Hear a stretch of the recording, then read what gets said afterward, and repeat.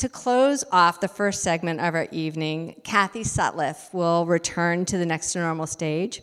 Kathy reports that she is married to a wonderful man, and they have 2 cats, Ike and Rita. She also volunteers at the Humane Society of Central Illinois and wants to encourage people to encourage their friends to spay and neuter their pets, especially important for those animals who spend time outside.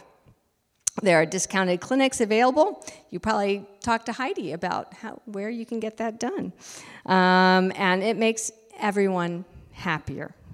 When Kathy was asked what her animal would be, she said she would like the life of a domesticated cat, a warm place to sleep with meals provided.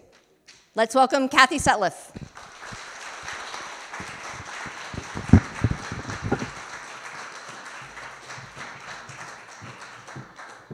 So I'm going to talk about Jackson the dog.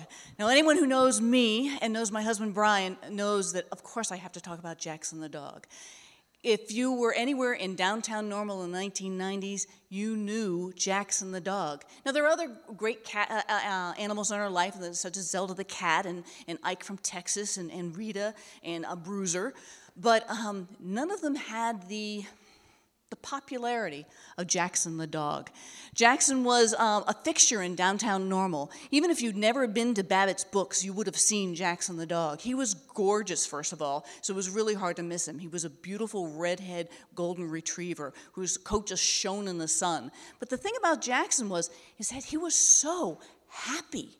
When you saw him walking down the street, he always had his leash in his mouth, and he had a light step as he's trotting along, and his tail's wagging behind him. He never met a person he didn't like. Everybody was his best friend. And so he was just a great guy to be around. People would stop just to watch him walk by, and then they'd come on over and say, "Can we pet your dog?" He was a very popular guy. The thing about Jackson is that he was a working dog. Not the regular kind of working dog you think, but he was a shop dog. He was the greeter at Babbitt's Books. So if you came on in the door, he'd come on over and greet you and see how you're doing. He'd give you a quick gender check, nose to the crotch. If you had a short skirt on, you had to be careful. And then he'd let you go and browse around amongst the books. And then he'd come back later, see how you're doing, see if you found your book you wanted, make sure you pat him on the head. And then when he was tired, he'd go and sit behind the counter. That was his life. He loved his life. He would get up in the morning, he'd go to work, he'd greet people, he'd go home, go to bed, do it all over again. He loved what he did. We got Jackson just quite by accident, actually. He was a stray with another dog, and one of Brian's employees had found them. But when she couldn't find the owners of the dogs, she decided she was going to keep one. She couldn't keep them both. And when we got there, we had honestly thought that we were going to get the little terrier. But she decided she wanted the smaller dog and we could have the bigger dog. And that was Jackson. And that was fine, but he was a big dog. He was 75 pounds. And he had a lot of oomph behind him. So with a big dog, of course, you want to walk him a lot. So a lot of people would come into the store and volunteer to walk Jackson the dog, which was great because he needed the exercise. But there was one girl, a college student named Patty, who would like to come and bring Jackson and take him for a walk in the quad, which was great, but she liked to chase squirrels with Jackson. And Brian would say, "Don't chase squirrels, it's not a good idea." "Oh, but Jackson loves to chase squirrels." "Don't chase squirrels, it's not a good idea." So one day, Patty comes back after walking Jackson on the quad and with her brand new sequin ball cap on, and she is covered with mud from the top of that ball cap all the way down one side, all the way down to her shoes, because she was chasing squirrels on the quad with Jackson. And he was so strong that he dragged her through the mud, knocked her off her feet, and dragged her through the mud right through the quad. I think that was the last day she ever chased squirrels with Jackson. From there, though, he was also a really fast dog. And, one time I let him off the leash, and he caught a scent, and he was gone, bolted. My heart was in my throat. I thought I'd lost him for sure. So that never happened again. But he was fast in other ways as well. One night, we woke up in the middle of the night, and we could hear all the animals running from one end of the house to the other. Bum, bum, bum, bum, bum. Oh, something was up. So we get up, we turn on the lights, and there's a bat in the second floor. Oh, geez. So the cats, of course, thought this was great sport. Their eyes were as big as saucers. They're like, "Yeah!"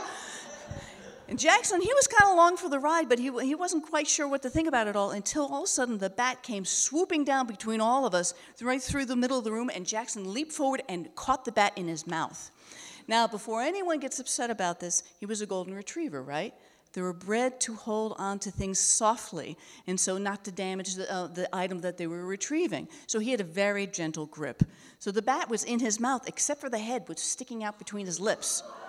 And it was screaming for its life. Jackson didn't know what to do. He'd never caught anything before. So he's sitting there, like, he looks at Brian, he goes, "What do I do?" And Brian looks at him, he goes, "Spit it out." So he spits the bat out, and it kind of wobbles about because it doesn't know what to do. It gains its bearings again and then takes off, which was fine. We got the bat out later, and that's another story. But Jackson, I don't think I have ever seen him move that fast. And he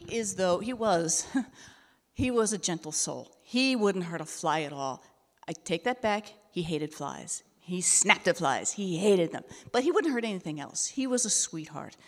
And so there was a girl who lived upstairs above the bookstore who decided she was going to introduce her little kitten to Jackson. Well, it's a 7-week-old kitten that was no bigger than a softball.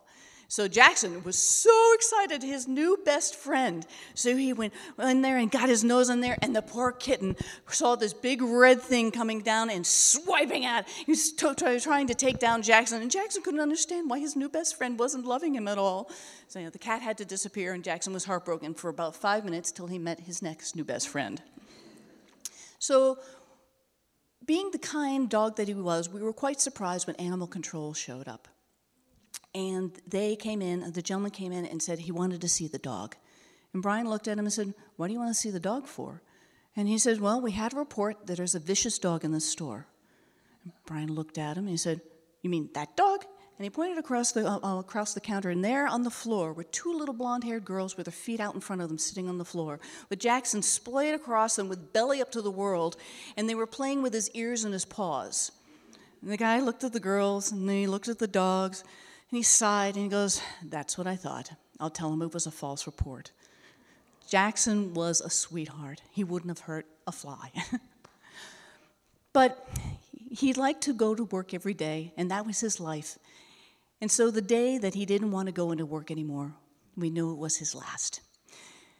So Brian said, "Come on, boy, time to go." And he looked at Brian, and he sighed, and he put his head back down. And so we cried, and the vet came, and Jackson went to sleep.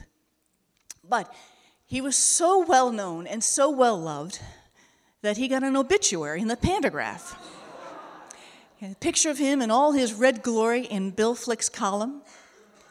And many, many people commented on it. And over 10 years later, even when the shop was changing hands, people still asked, "Where's the dog?" Well, the people always realize that dogs only live a short time. And if we're lucky, we get to spend that time with them. Thank you.